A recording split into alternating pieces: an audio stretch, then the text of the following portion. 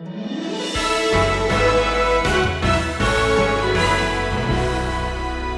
listen, I say all of this to say, and we're going to say a lot of it in the future, but heaven is a literal place.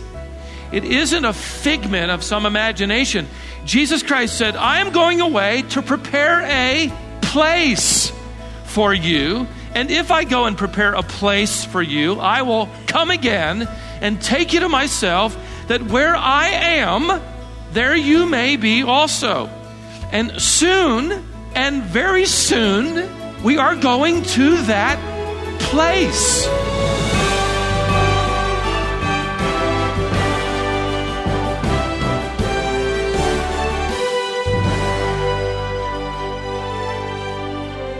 Heaven is a real place, and heaven is the destination of all true Christians. But what is heaven like?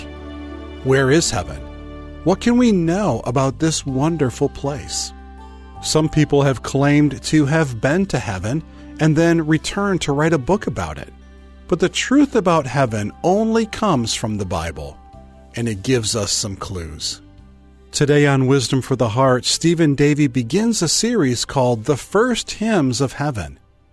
It comes from Revelation 4. The Apostle John records the scene from God's throne room in heaven. This lesson is called Soon and Very Soon. In September of last year, USA Today ran the results of a survey conducted by the American Association of Retired Persons. The survey revealed that the majority of people 50 years old and older believe in life after death. The same statistics nearly hold up for the younger people as well. Of the people surveyed, I read, it was interesting, 94% of them claim to believe in the existence of an eternal God and an eternal heaven. Not quite as many were sure of an eternal hell, but we would expect that. Most believed in an eternal heaven. More than half of them said their belief in heaven had increased as they had gotten older. There is an intuitive sense of something out there beyond. And books and movies that have to do with life after death gain a lot of attention, don't they?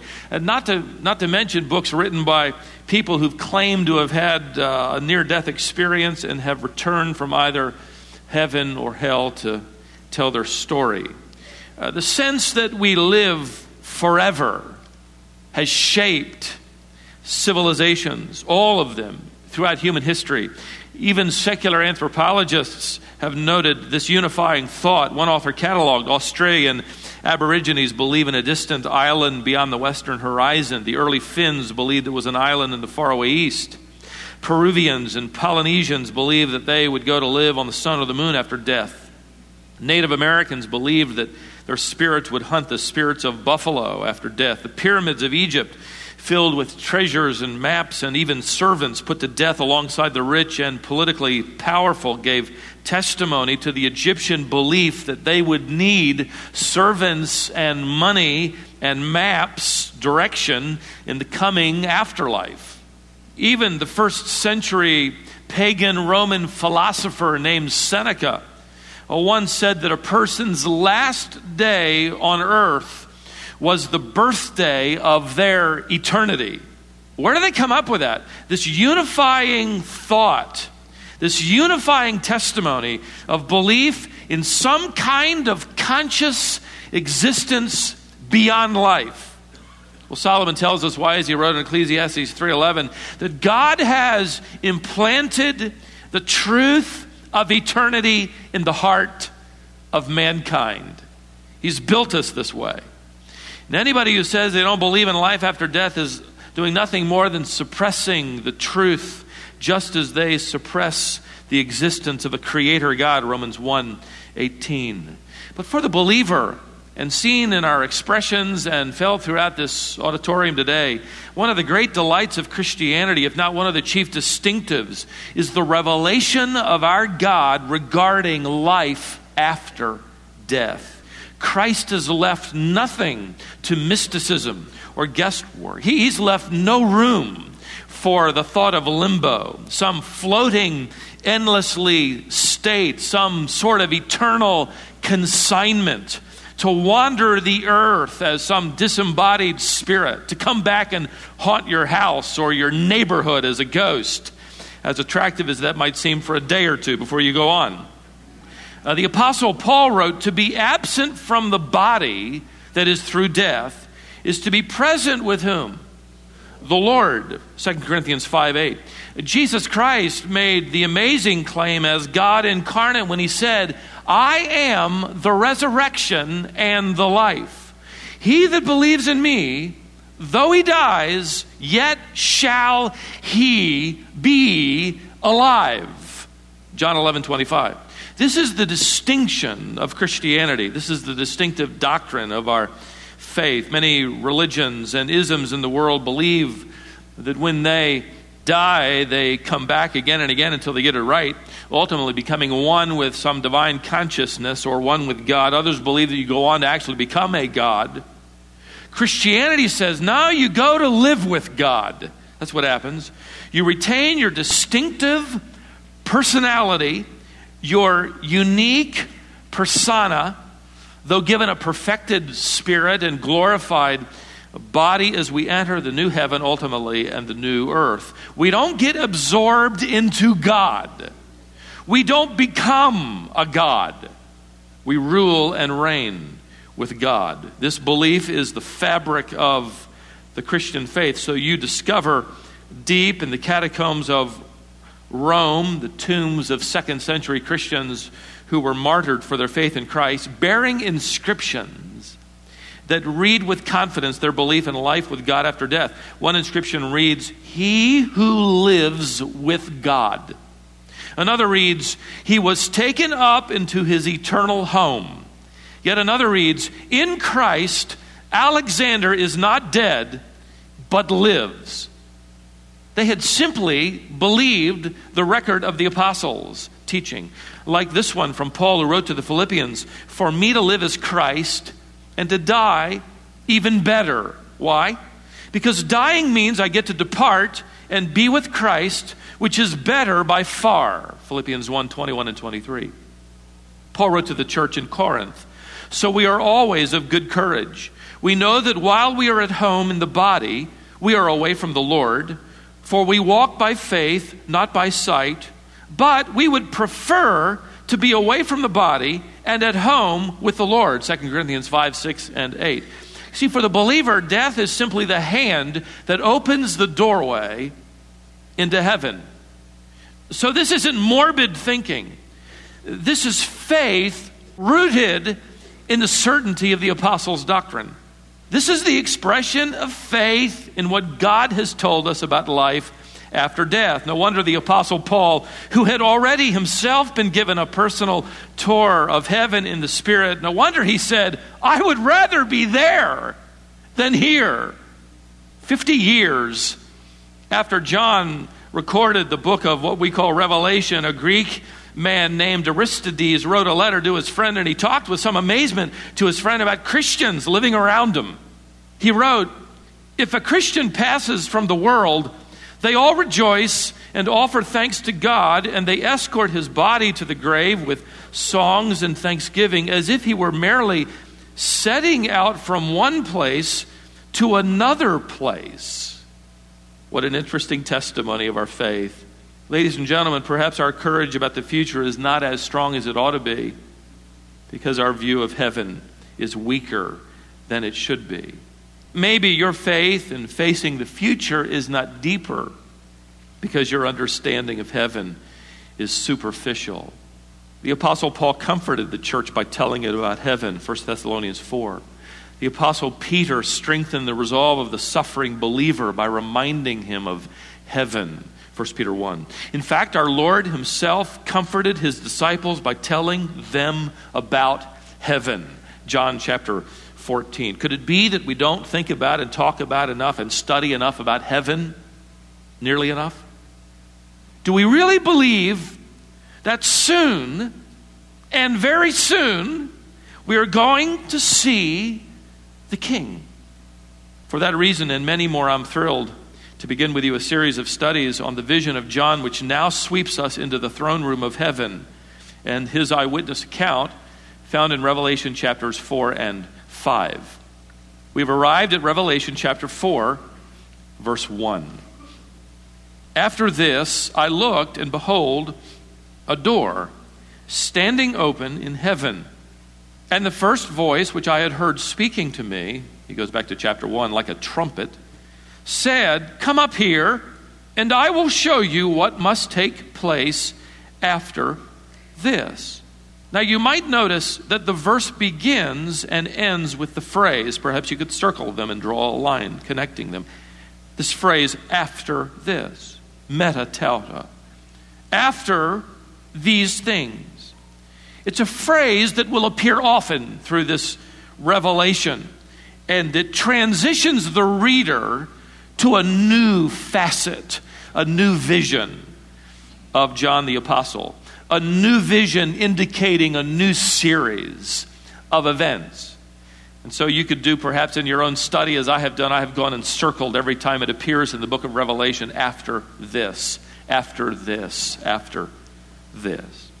Now earlier in chapters 2 and 3, John had focused our attention on God the Son speaking to the church on earth. Now the scene shifts, and the church is singing to God in heaven. So it shifts from earth to heaven, along with some rather strange creatures that we'll study later on.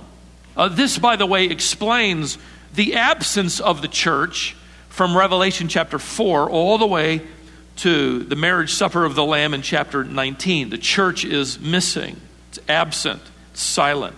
By the way, this fits perfectly with the promise of Christ given to the church earlier in chapters 2 and 3, right? Where he said that the faithful church in Philadelphia, he said, "I will keep you from the hour of testing that will come upon the whole world." Revelation chapter 3, verse 10, "Tereo ek, I will take you away out of, from the presence of, the testing that will cover the earth." By the way, this is the same promise delivered by the Apostle Paul to the Thessalonians in 1 Thessalonians chapter 5, verse 9, where he writes, "For God has not appointed us," the church, "to wrath." Even more specifically, Paul refers to the wrath of God in chapter 1 of Thessalonians, 1 Thessalonians, where he writes, "You wait for his Son from heaven, Jesus, who delivers us from the wrath to come." Chapter 1, verse 10. This is the promise to the church age from 1st century Thessalonica and Philadelphia to the 21st century. We live under the promise that God's wrath will never be poured out upon the church. Not ever. Now, this can't be a reference to the judgment of God at the great white throne and the sentence of eternal wrath from God, which is described in Revelation chapter 20. The church has never feared that wrath. We are not afraid of that wrath and never have been. In fact, the church will not even be standing before the great white throne in fear of God's wrath. We will actually be there judging the unbelievers who stand before the great white throne as they are given the verdict of eternal punishment. 1 Corinthians chapter 6, verse 2. So what wrath from God would the church be troubled about? Would the church fear? What would God desire to encourage the church in Thessalonica and Philadelphia and us by promising to take us away from, literally, you could render it, to remove us altogether out of the reach of? It is this wrath of God, this coming terror of God, which will cover the whole earth, this period of universal tribulation on earth. After this, I looked, and behold, a door standing open in heaven. Now, this door will provide access for John to be transported in spirit into the third heaven. He hears the voice saying, notice your text, "Come up here and I will show you what must take place after this." After this being after the church age. "And at once," verse 2, "I was in the spirit." That is, John's body is on earth. He is in his spirit taken up to heaven, which begs another introductory question. Where's heaven? Well, the voice says what? Come up. So heaven is obviously up. We're starting easy here, okay? This is the easy part. Well, the Hebrew word translated heaven, shamayim, means literally up or height. It's a plural word which could be rendered great heights or at the greatest height. The Greek word for heaven, Uranos, gives us the name of our planet, Uranus, which means an elevated place, a place that is highly lifted up. So heaven is a place that is raised up, elevated, I believe, far above the planets, far above our solar system. In fact, I believe with one author who said it this way, it is at the apex, the greatest height of God's created universe. Remember, at his incarnation, Jesus Christ came down to the earth. And when he left at his ascension, he went up. And listen, I say all of this to say, and we're going to say a lot of it in the future, but heaven is a literal place. It isn't a figment of some imagination. Jesus Christ said, I am going away to prepare a place for you. And if I go and prepare a place for you, I will come again and take you to myself, that where I am, there you may be also. And soon, and very soon, we are going to that place. The average Christian has come to view heaven as some sort of nebulous, wispy, cloudy thing where we're going to strum our harps, or some palace courtyard where we're just going to stand around forever and wonder how we will not be bored to death, and we're afraid to say it. We're afraid to say it. We don't look forward to heaven because we really don't know much about it. And yet the record of Scripture is filled with so much of it, and we're only going to touch on it in chapters 4 and 5, and then the remainder of it when we get to chapters 21 and 22 in the next millennium, I'm sure. Well, this is a real place with real gates, real streets. We're even told the pavement is translucent gold, which means we're going to be walking, we're going to feel it, we're going to touch it. This is the place where Christ ascended. This is the place he has prepared for his bride. This is for real. And so Christ says, come up, John. Come up here to heaven. Verse 2, at once I was in the Spirit, and behold, a throne. Look, I saw a throne standing in heaven with one seated on the throne. Mark this. This is obviously, as we will see, God the Father. He is seated, distinguished from the Lamb of God, the Son of God in chapter 5, which we'll see later. Being seated is a posture describing the position of an emperor who is currently reigning. So this is a reference to the sovereign, ruling, directing power of God. Listen, ladies and gentlemen, he is not resting. He is reigning. And his throne is going to appear over and over and over again throughout this revelation. In fact, you could circle the word throne, as I have done, 12 times in chapter 4 alone. 13 when you include the thrones of the elders, specifically referencing then these 12, the throne of God. So John sees God the Father seated on the throne, but the figure of God the Father is lost in this dazzling display of light that surrounds the throne. See, one of the troubles, and I'm going to deal with this probably later, that I have with people who talk about heaven saying they've gone there and they've come back, is they use words that we can easily understand. They talk about everything but what John saw.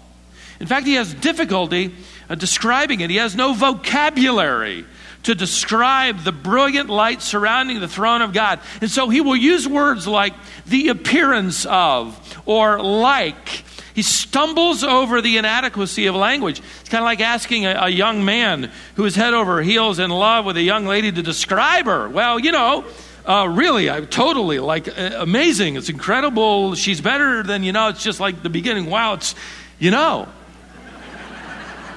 And you think, thanks, that's great. I got a picture now in my head. John says this is like, as close as I can get to describing what I saw.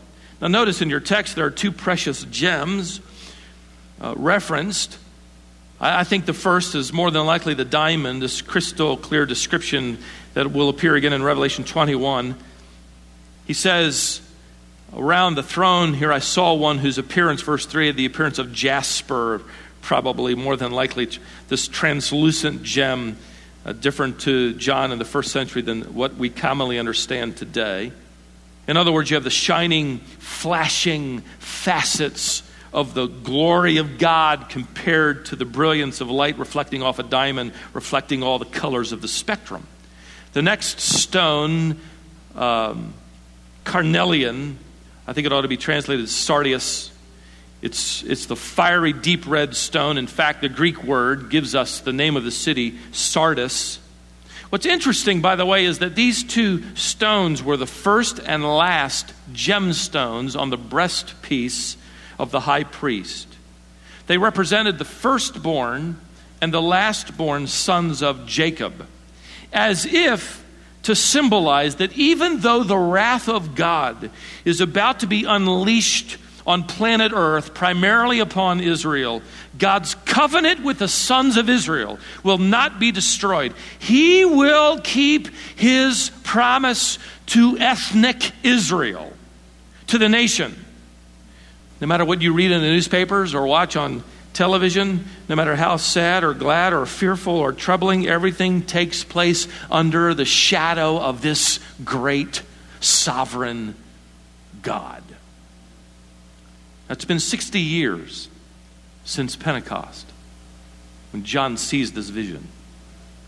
And one could easily wonder, along with this last living apostle, hey, I thought that the gates of Hades would not prevail against the church. I thought we were on the winning side. I thought we would be a worldwide movement by now. I thought we would influence Caesar and shape culture. Instead, we're being persecuted, and Caesar is silencing our witness. It seems Roman culture is more corrupt than when we first delivered the gospel to it. And the last living apostle who sees the vision is exiled on an island, expecting to die. His voice all but snuffed out. Here's the message to the church. Don't mistake what you see with what is.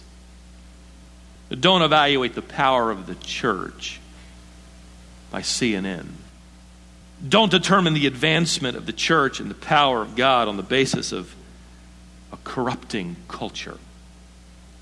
God is not idle. He is active. He is not unseated. In fact, he's not even up for re-election. Right? He is not absent. He is not distant. He is not forgetful. He is not uncaring. He is unveiling. He is orchestrating the events of human history.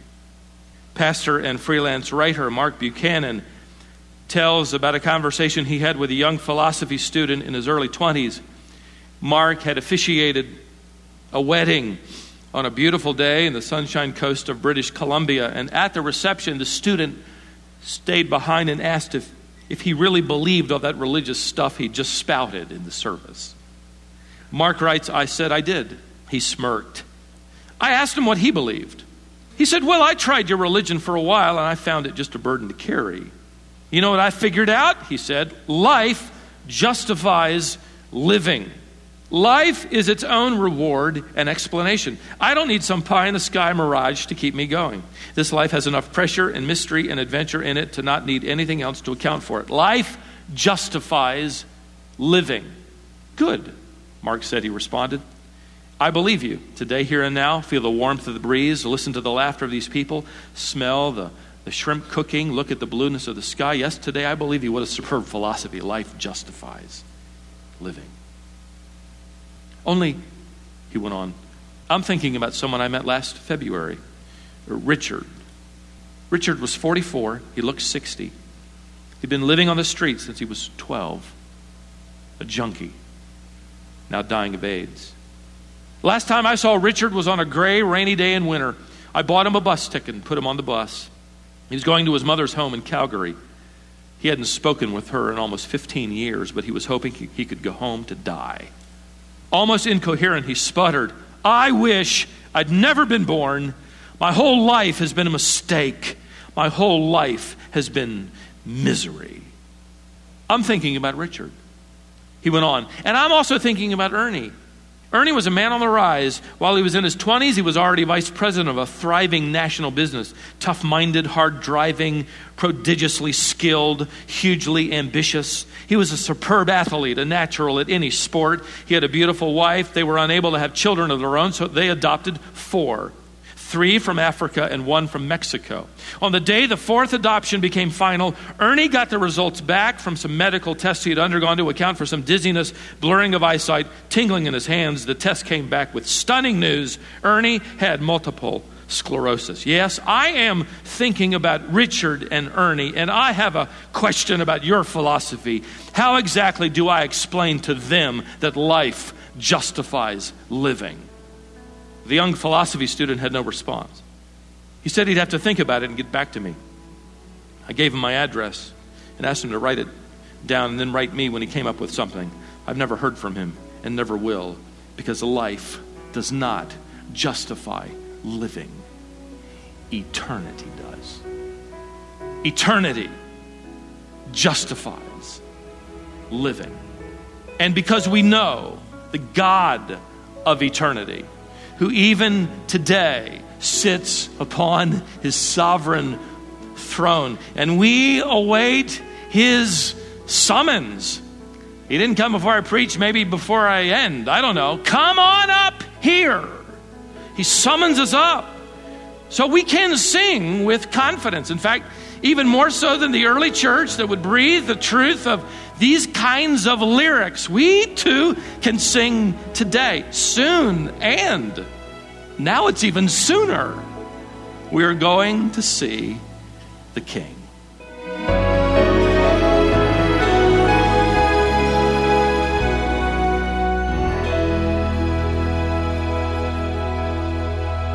I hope you know with confidence that what Stephen just said is true.